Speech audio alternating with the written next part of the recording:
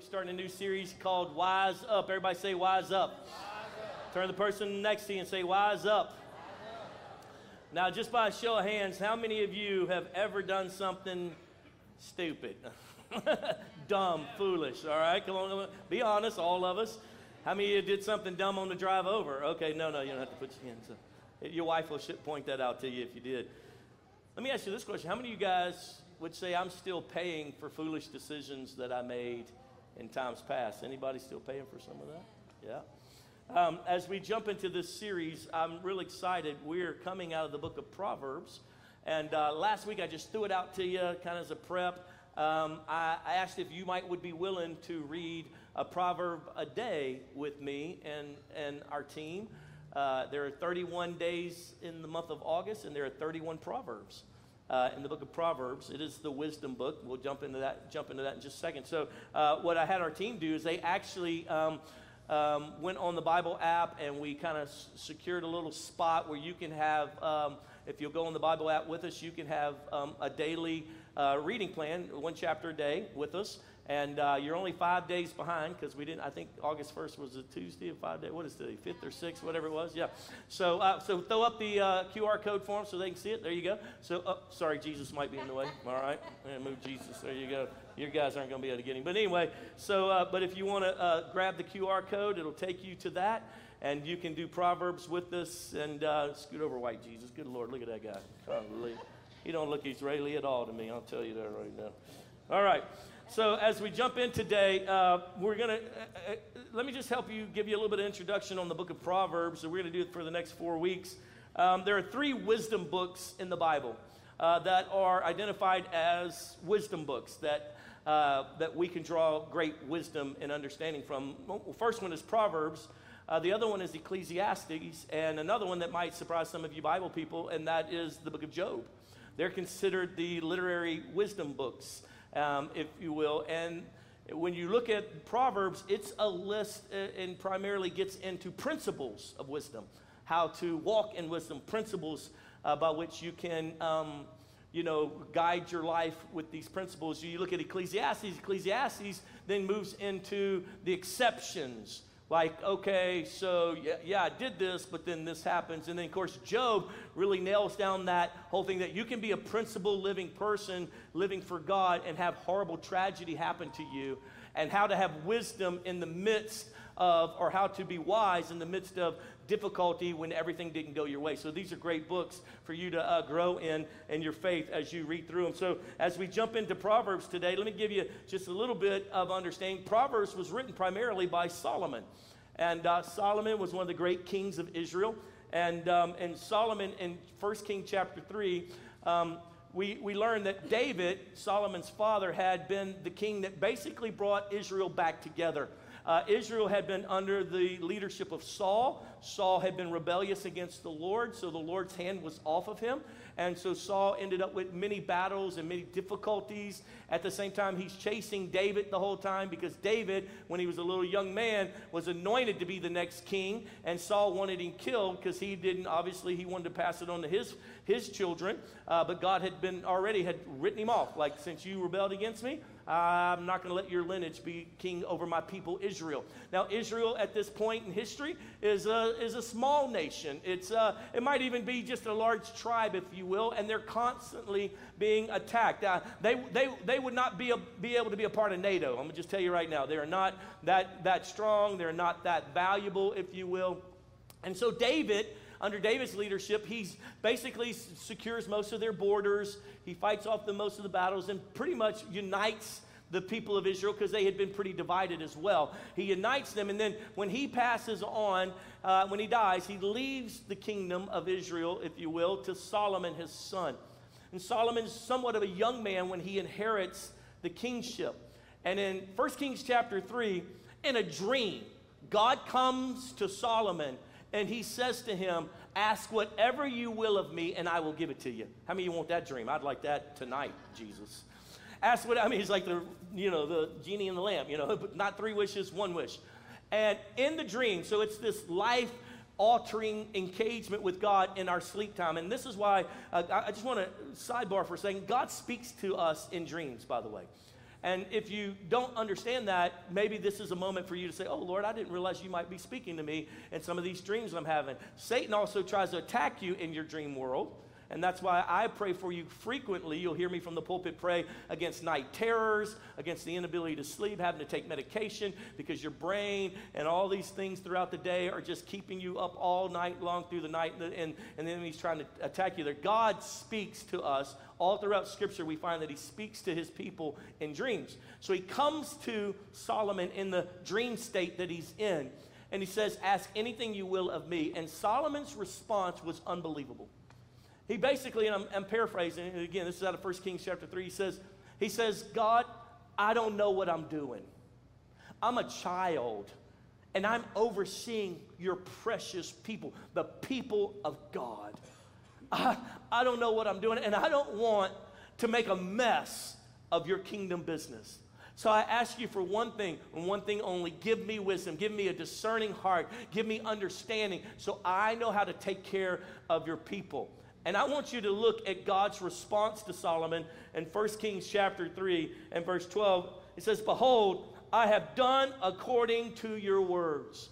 God says, what? I'm going to do according to what you're asking, I have done it. So in his dream, he responds to him and says, I'm doing it. It's done right now. I've done according to your words. See, I have given you a wise and understanding heart, so that there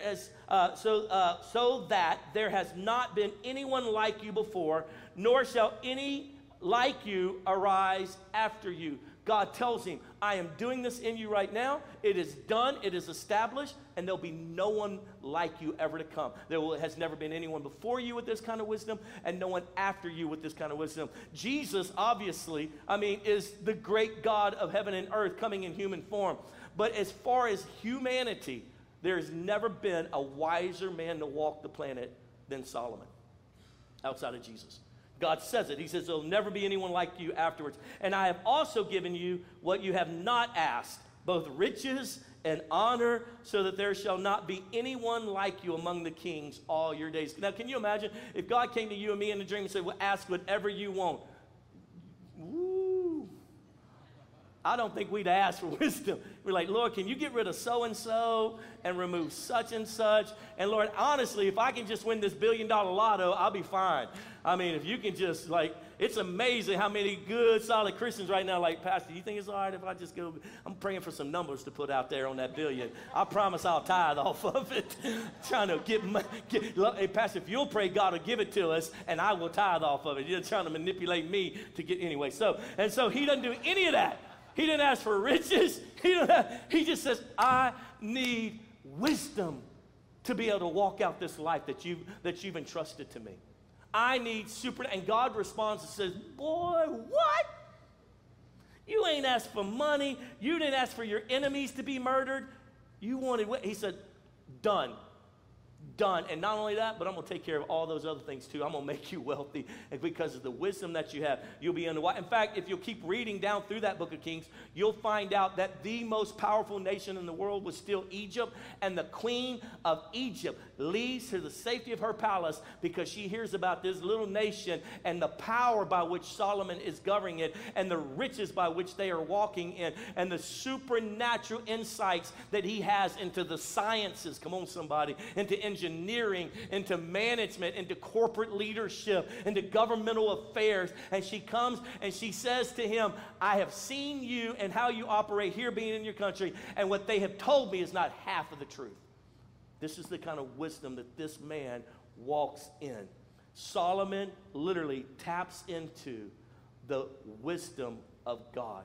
And so when he writes the Proverbs, we even find in 1 Kings chapter 4 that it says that he writes down all of these wisdom things that he has learned, and he puts them in a literary work. We call it Proverbs.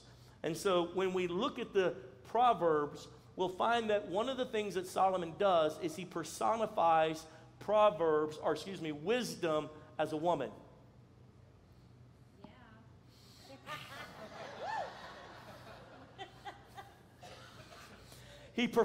So throughout it, as you read it, you'll see she, talking about wisdom, she does this, she does that, she has this, she has that. And he literally personifies this great wisdom of God as an attribute of God, and he calls it a woman. He personifies it as a female, as a woman. And so as we jump in today, one of the things that we're going to study today is this word in the Hebrew for our word wisdom, and it is KHOKHMAH. Everybody say KHOKHMAH. That is the Hebrew word for wisdom, KHOKHMAH. And it just feel like KHOKHMAH is this Hebrew word. And I wanted to describe this word for you because wisdom in our English language in our modern times does not give a full picture of what chokhmah is. So when he's talking about wisdom all throughout Proverbs, he's talking about the chokhmah of God, the nature, the character of God that he tapped into. It's something so much more broader and supernatural than our little understanding of wisdom to make good decisions. It's beyond that. In fact, the Bible Project guys, I don't know if you know who they are, they describe it better than anything I've ever seen. Better than anyone I've ever seen be able to describe the original understanding in Hebrew of this wisdom word, chokhmah. And so could I just, for about 90 seconds, 60 seconds, I want you to see how they describe it so you can get a mental picture of what this chokhmah really is and what wisdom really is. Play that for them. So what makes her so smart? Well, Proverbs can see things that most people don't see. She believes that there's an invisible creative force in the universe that can guide people in how they should live. And you can't see it, just like you can't see gravity, but it affects everything that we do.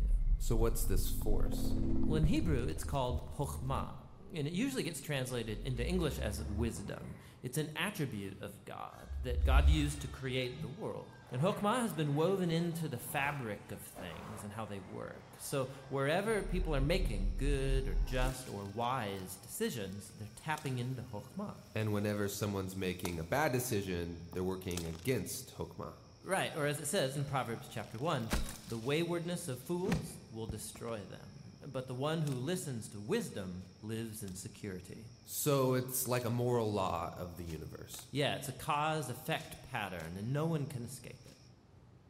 Come on, give it up for that. That was powerful. All right, so I want you to catch this. So chokhmah, the wisdom of God, God put who he is into the fabric of humanity, into the operations of this world and this world system. It's called chokhmah, or the wisdom of God. It's a part of his character, his nature, who he is. And as believers especially, and even non-believers, we can tap into the wisdom, the chokhmah of God. And as described here by these guys, there's also this foolish thing when we say, I don't want to tap into the chokhmah of God. I'm going to do it my own way. It's literally rejecting the chokhmah of God. And here's the mental picture you need to get. The Creator knows his design, and he has put pathways to make what he has designed to work well. And so wisdom will give you goodness in life. God's chokhmah will give you success in life. Why? Because it's his life that he created. We are created beings. This is his created universe. And woven into it is the right way to go through this universe, to live out our lives. And tapping into chokhmah, tapping into it will bring you success, peace, joy. I mean, these things that seem to be eluding a generation right now with such stress and turmoil and mental health issues and pressure. And the reason that is because we're not living wise. Everybody say wise up. Come on, say it again. Say wise up. And he has put in the fabric of our beings his chokhmah, his wisdom. And all we have to do is tap into it and live our lives in his principles that will bring us to this place of success in what he created. I don't know about you, but I need some of that chokhmah kind of living. I need to live in that space, and I want you to live there as well. So let's talk about the starting point, and let's open up to Proverbs chapter 1. The starting point of this chokhmah is described here in the first few verses of the first chapter of the book of Proverbs. So let me read that to you. Proverbs chapter 1, verse 1 says, the Proverbs of Solomon, son of David, king of Israel, for obtaining wisdom and discipline, for understanding words of insight. So I've written this down. I have tapped into the chokhmah, and I'm going to write this down for you so you can tap into it. And this is, so I'm writing these wisdom points, these discipline points for understanding words of insight, for acquiring a disciplined and prudent life. Can I just pause there for a little bit? Wisdom is directly connected with diligence, discipline, and prudence. This is why the Bible says that foolishness is bound up in the heart of a child, and you got to drive it out of them. And what's happened is we still have a foolish, young, ignorant, if you will, at times, generation who will not tap into the wisdom of God, because the wisdom of God has discipline and prudence connected to it. And so when you find an undisciplined person, when you have an area in your life that you're super undisciplined in, what you're actually doing is yielding yourself over into foolishness.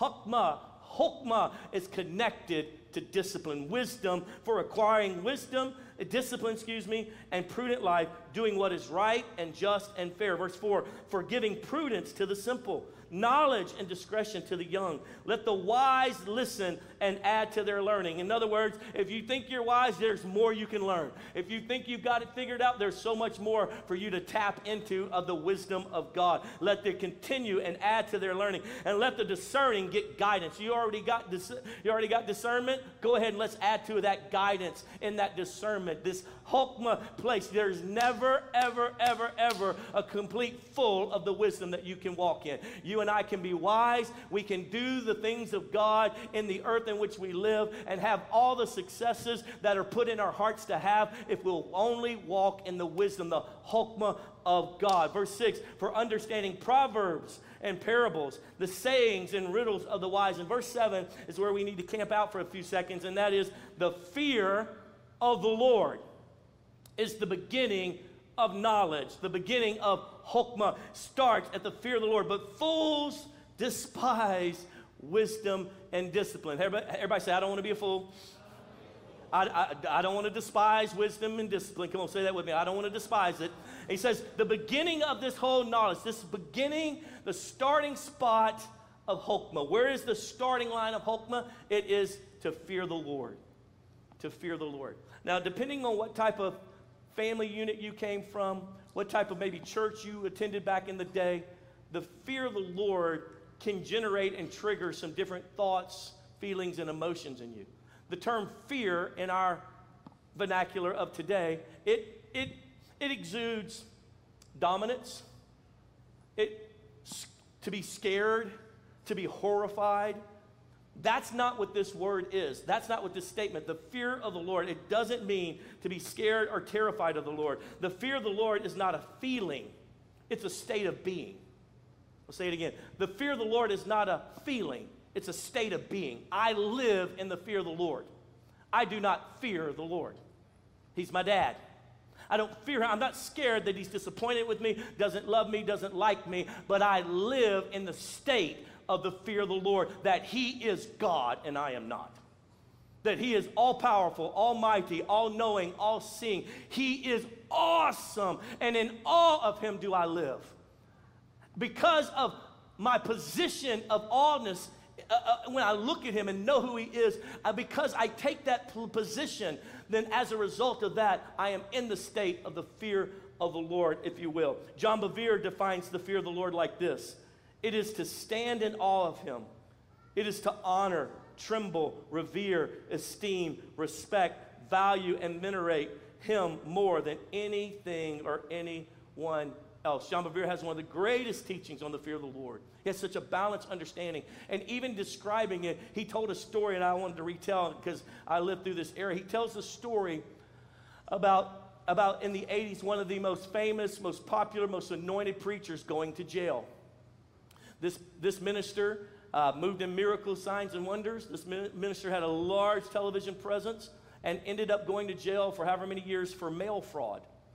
And somewhere, John was a young minister, somewhere there was a connection, and this gentleman asked to get to see John Bevere. So John went to the prison, sat across the table, he's in his orange jumpsuit, and he just began to talk to him. He said, as this man began to talk, he said, it was the mercy of God for me to be able to be in this jail. I have come full circle, and supernatural things are happening in my life, and I am awakened to things that I had missed and so forth. And so John just finally asked him, he said, I couldn't take it anymore. He said, brother, when did you fall out of love with Jesus? When did you stop loving Jesus? And the guy in prison says, I never stopped loving Jesus. I loved Jesus throughout that whole thing. And John said he pushed back and he said, whoa, whoa, whoa, whoa, whoa, whoa. You were an adulterer? You were stealing the people's money? What do you mean you never fell out of love with Jesus? And he said, I never stopped loving Jesus. I stopped fearing the Lord. He said, I never stopped loving him. I just no longer respected the power and the awe by which he operates in. And I no longer put myself in right position where I need to be. The reason why I put this cut out, this is the best one we could get at the last few minutes. So this is the chosen one, if y'all like chosen. If you don't, sorry, okay? All right. I asked Jesus to come in person, but he said no, he'd send his cutout. So there you go. Or some dude who might try to be his cutout. Anyway, so I want to illustrate how I see the fear of the Lord. The fear of the Lord really comes to this place in my life, and I think this is the best illustration of understanding the concept of the fear of the Lord. And that is that the Lord, Jesus, is the center of my universe. He's the center of my universe. What I mean by that is everything I do, everything I say, everything I think, I come to a place of, Jesus, what do you think? What do you have? What are you doing in the earth? How can I, like the apostles, how can I be obedient to you? I'm willing to leave my place of comfort to follow you. What do you have need? He's the center of my world. Unfortunately, most of us live like this, that we are the center of our own world, and we ask Jesus to circle around us. And so when we want something, we say, I need you to give me this. So this is what happens. When he doesn't give me that, then we say, then you're no longer in my world. This is what's the problem with modern Christianity. And so not only that, but not only in our universe, we put a little bit of Jesus, but we put a little bit of kids, jobs, money, our interests, and we are the center of all that. And we want it to circle around us. And this is how we've raised our children. And so that's why our children lose their mind when they go to school and they get told they can't do that. Ah! What do you mean I can't do? That's because they are the center of their world. Everything in their world it revolves around them. My parents revolve around me. Money revolves around me. I am God unto myself. And that's what we have. And so we bring that into our Christian walk with Christ, and we're mad that God didn't heal us when we wanted him to heal us, that he didn't give us the money when he wanted us, when we wanted the money, that it didn't go the way we thought it should go with that other brother in Christ, that the small group people didn't be nice to us, and so we get mad. When we have a fear of the Lord, he is the center of my world. So when things don't go the way I want them, it doesn't matter because he's the center of my world. I revolve around him. He does not revolve around me. And this is about the best way I can give you a mental picture of what the fear of the Lord looks like. It is the starting point for wisdom. The reason why we have so many Christians who are foolish is because Jesus is not the center of their world. They do not fear the Lord. Awe, respect. Here's another way to illustrate the fear of the Lord. It is to treat it as so valuable. For example, I fear electricity. I use it all day long. I'm not terrified of it, and nor am I scared of it. But I understand the power by which that 110 volt is moving, that 110 is moving through these electrical sockets. So I do not take a fork and stick it in there and say, let's see what happens. Right? Right? I respect it. I honor it. I value it. Are you with me? I do not say, electricity, I'm going to do this and you're going to do nothing to me. Electricity's going to say, I am what I am. I am power and you are not. And I'm going to fry your brain if you try that stupid thing. He is God and we are not. His ways are the right ways, not my ways, no matter what my mama told me growing up. Come on, somebody. No matter if they made me a little prince running around at school or whatever we were successful at back in the day, at the end of the day, he is God and we are not. His ways are the right ways, not what we learned in college, not what we've been watching on TikTok, not what our friend said over here, not how grandma said it. His ways are the right ways. This is the beginning of wisdom, to come to this place and say, you are God, I am not, whatever you want, however you want me to do it. So I don't have a problem with tithing because he said to tithe. I don't even bucket. I'm like, nah, I wouldn't do it that way, but okay. Why? Because I want to tap into the KHOKHMAH of God. I want to tap into the deep understanding of the one who created. You know, back in the day when my wife kept bringing home these big boxes from IKEA. I'll never forget when the first box shelf from IKEA came, and she's like, can you help me put this together? I was like, absolutely. I get my drill, get my screws, let's go. She unpackages it, and there are instructions on top of instructions. Well, every good man knows instructions are from the pit of hell. I'm a man, and I know how to put doggone bookshelf together. I tried to put that bookshelf together based on American thinking, not on European thinking. And they got these little things, you stick them in, you lock them, and you turn it, and you hook that little thing and nail that little piece of wood. Why you put a little piece of wood? That ain't gonna hold nothing. You lock it into this. And so 4 hours later, the thing I built was worthless. I had to throw it away. Let's go get another one. And then I said, let me learn how to do IKEA instructions. I'm still bitter about it. But everything that I did according to their instructions is still standing. His wisdom. He built it. He built this earth. He created humanity. He put the systems in place. No matter how perverted, no matter how wicked everything around me gets, he has wisdom to navigate all of the wicked things that are happening and around me and through it. All I have to do is stay tapped into KHOKHMAH. Everybody say KHOKHMAH. Say KHOKHMAH. Say, I need some KHOKHMAH in my life. There you go. And so with that being said, one of the things that I would encourage you to do is get out of the foolishness and come into the fear of the Lord, for it is the beginning of wisdom. Let me just give you a couple signs that you become the center of your world, and Jesus maybe isn't the center of your world. And that is, every day you ask this question, what's in it for me? What's in it for me? Most of the problems that we have in the church trying to lead and keep us all together comes down to this. That's not good for me. Yeah, but it's good for the church. Yeah, but it's not good for me. So I don't want to do it.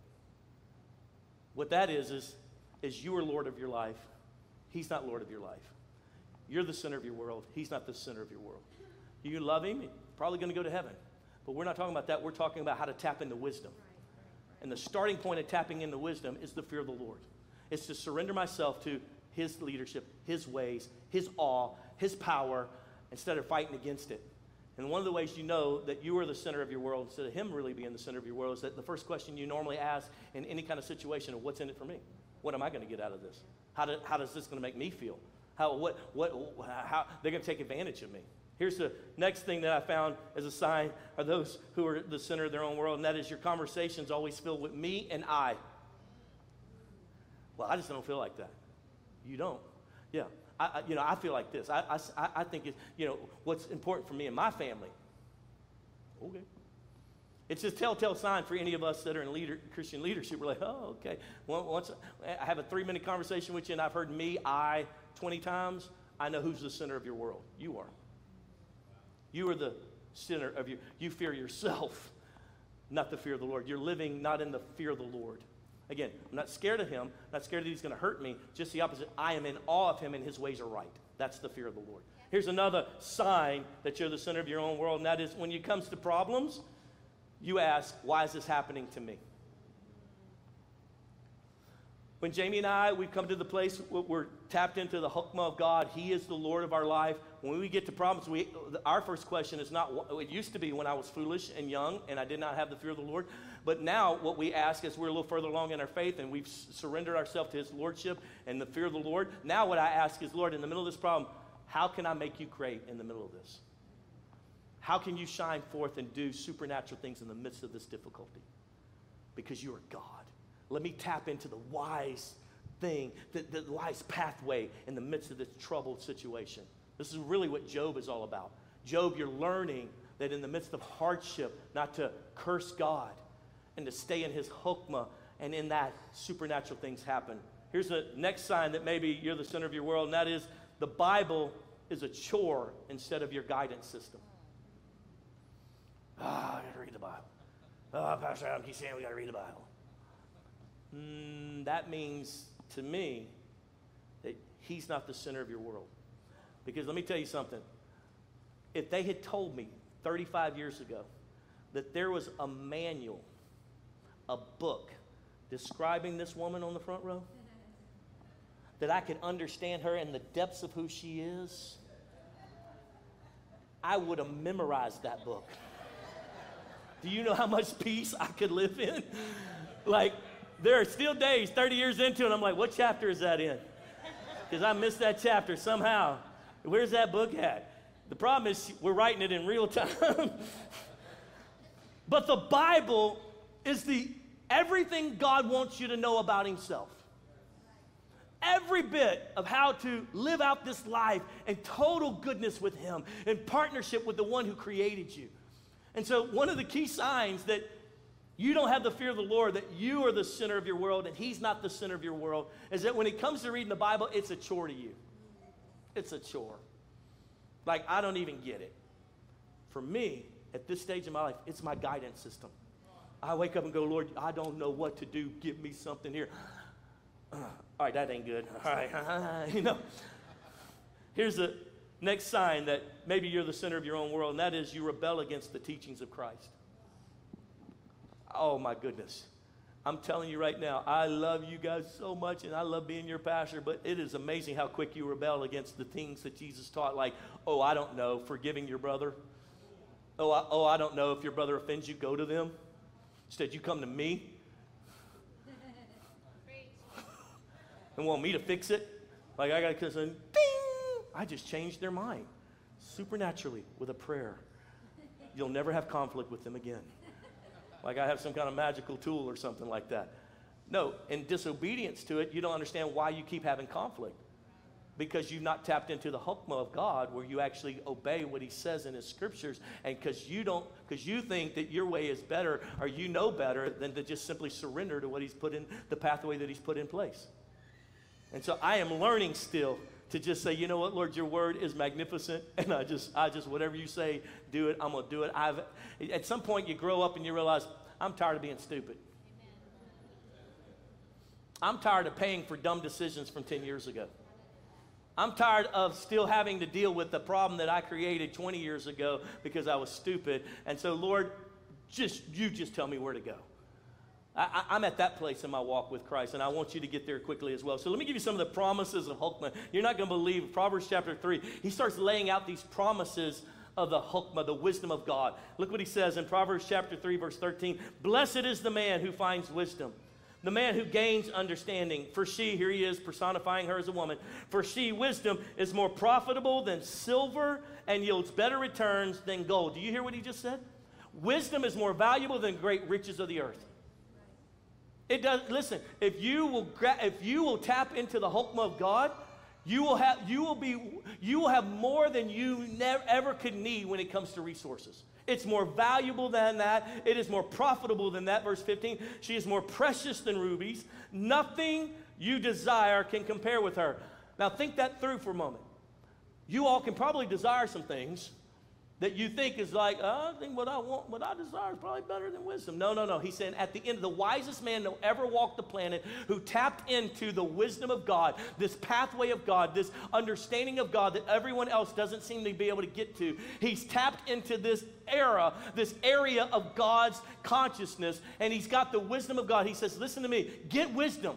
Because it is more valuable than anything else. Anything you could desire will not even come into comparison for having the chokhmah of God working in your life. She is more precious than rubies. Nothing you desire can compare with her. Long life is in her right hand. Somebody say amen. In her left hand are riches and honor. Everybody say, give me some of that. Her ways are pleasant ways. Somebody say, thank you, Jesus. I need some pleasant ways right now, especially in this next election cycle. And all her paths are, I'm sorry, I keep telling y'all for the last 10 years, I don't know if you should vote for Lucifer or Satan. I mean, we just keep ending up in these situations. I don't even know. Her ways are pleasant ways, and all her paths are peace. Peace. The chokhmah of God, the pathways of the chokhmah of God are peace. That's why in the New Testament it says, let me be led by the peace of God. That my feet shod with the preparation of the gospel of peace. I only go where there's peace. Why? Because I've got wisdom that's beyond my generation. I've got wisdom from the one who created it all. I've got guidance from these wisdom understandings from the one who developed it, packaged it, and gave it to us. Wisdom in all my pleasant ways, and her paths are full of peace. She is a tree of life to those who embrace her. Those who lay hold of her will be blessed. I don't know about you, but I need some chokhmah in my life. I want that right there. How many of you want that right there? I want those promises. Wisdom gives you a better yield on your investment than anything else. So let me just say it like this. Wisdom will give you short-term sacrifices for long-term enjoyment. He said, man, I want to go out with the fellas tonight. Oh, my God, but I know I'm going to get drunk.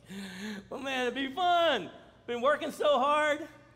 Short-term enjoyment, long-term difficulty. That's what foolishness gives you. Short-term pleasure, short-term enjoyment, long-term difficulty. Wisdom, on the other hand, short-term sacrifice, long-term enjoyment. This is the difference between foolishness and wisdom. And so in this whole book of Proverbs, he keeps telling us, invest in wisdom, invest in wisdom, invest in wisdom, invest in wisdom, invest in it.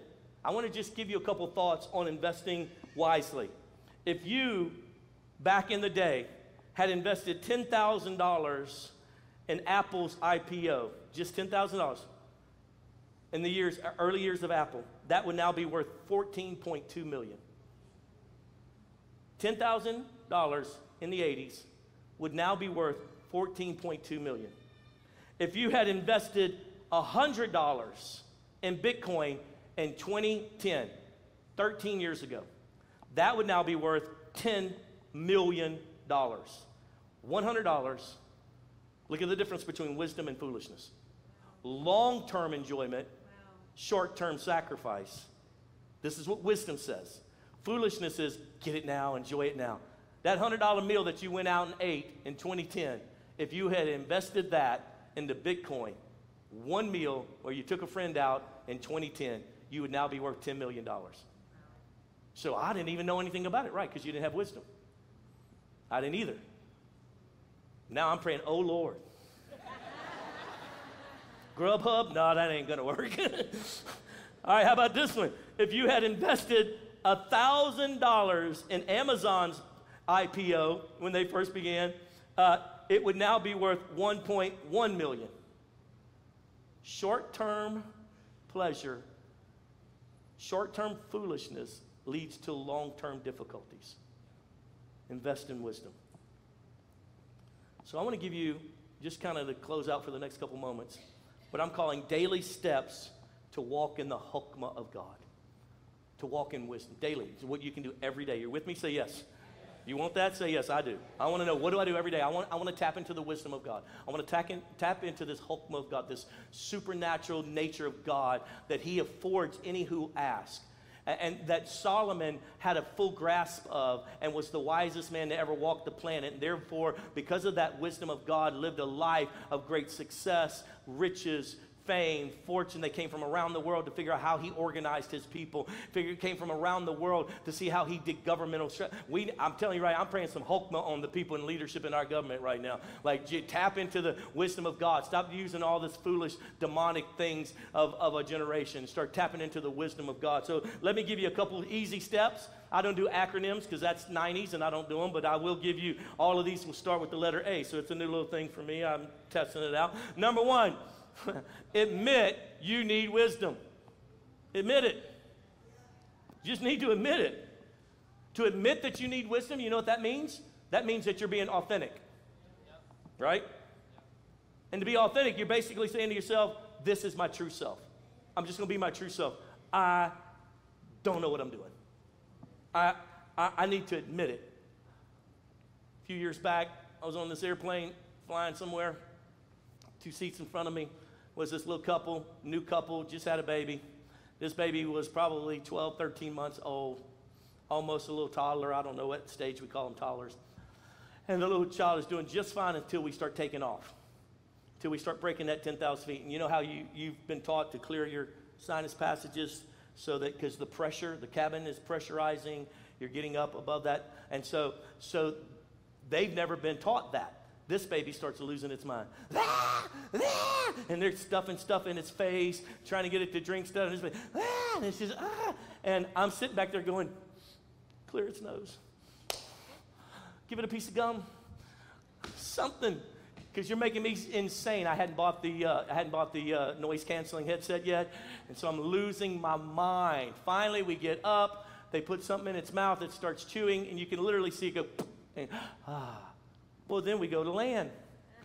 And it's one of these guys that wants to land for 25 million miles out, drop it down to that space and just Ride it just above the tree line, right? And so this baby starts losing it again. And finally, I reach up and hey, you got to help her clear her sinus. You got to help her clear that. There's pressure. And they're like, what? The whole time I'm thinking, ask. Admit that you don't know what you're doing. You're a first-time parent. You have no idea what you're doing.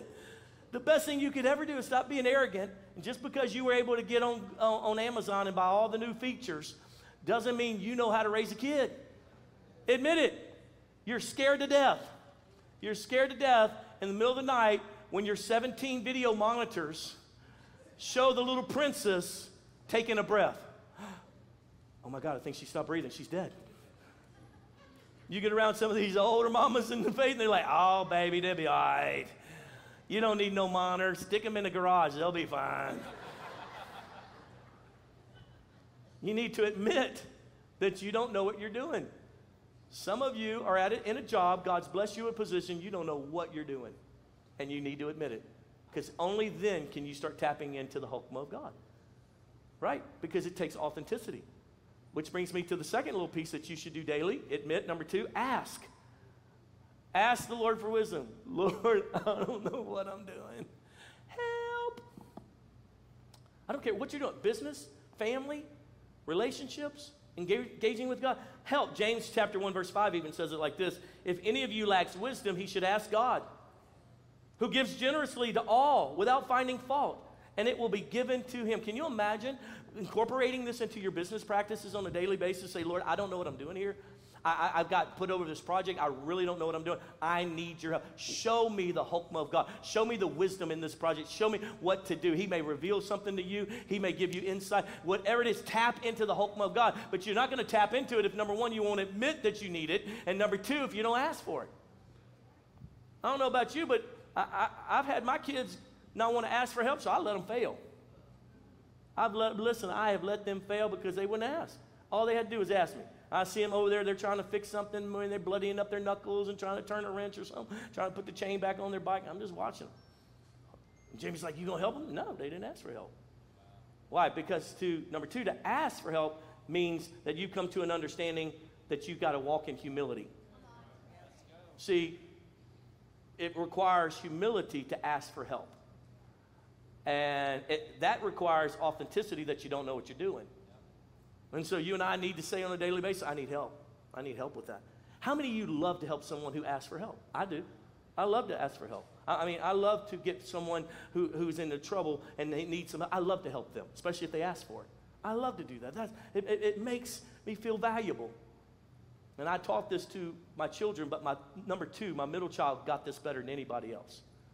So she was brilliant. She'd just walk in and go, I need some help. I'm like, okay, baby. And finally I realized she lazy. She get me to do her job for her.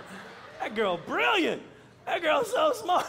Oh my goodness. She got me. I'm walking around, okay, baby.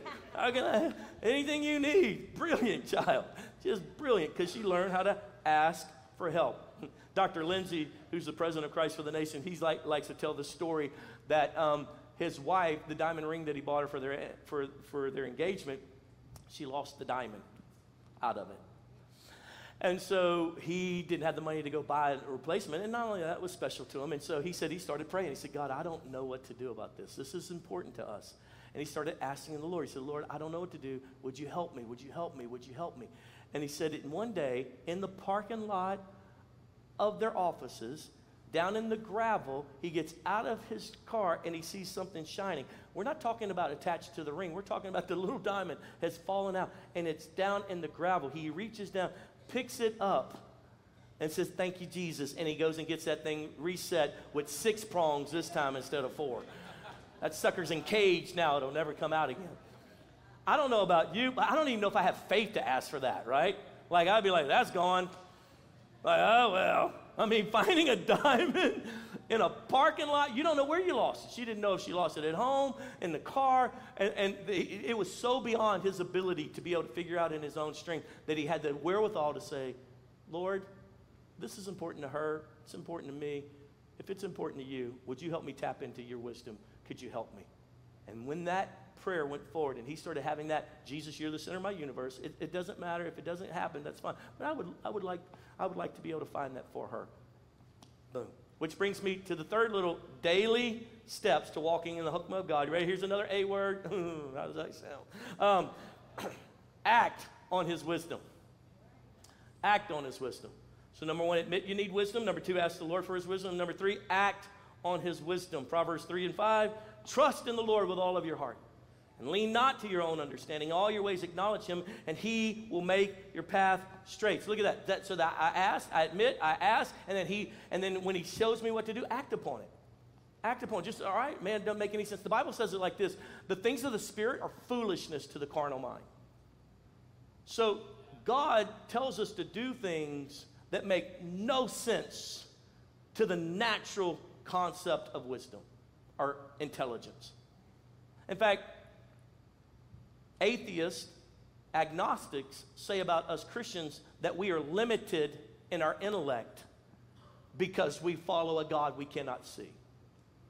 They have lived their life in the foolishness of what they think is wise, wisdom, and knowledge. We have tapped in, on the other hand, into the Creator's knowledge, to the one who made all things and generates all things. And so it's going to be foolish to them because it makes no sense, because they live as the center of their own world. But because we live in the fear and admonition of the Lord and the fear of the Lord, and he says, do this, it may not make sense to them. It's not supposed to, because it's God's ways, not the world's ways. And so when we tap into that, and I'm just telling you, when I act upon things that the Lord tells me to do, it is unbelievable the breakthroughs that I've had. I can remember one time a person that did Jamie and I dirty wrong, and my natural tendency is, you're dead to me. And the Lord, in his scriptures and in prayer, said, I need you to go and reconnect that relationship back to them, even though they've done you wrong. I'm like, that's the devil. I ain't doing that. I bind every high thought that exalted itself against the knowledge of God. That ain't no sense. That's only, I can't trust them. I can't trust them. He said, I didn't tell you to trust them. I told you to go reconnect with them. And so I did. I humbled myself. I reconnected with them. 6 months later, they connected me to a relationship through them that transformed our whole life in the direction we were heading. Because what I did was actually acted upon his wisdom, and not just sit around preaching about it, but actually walked in it.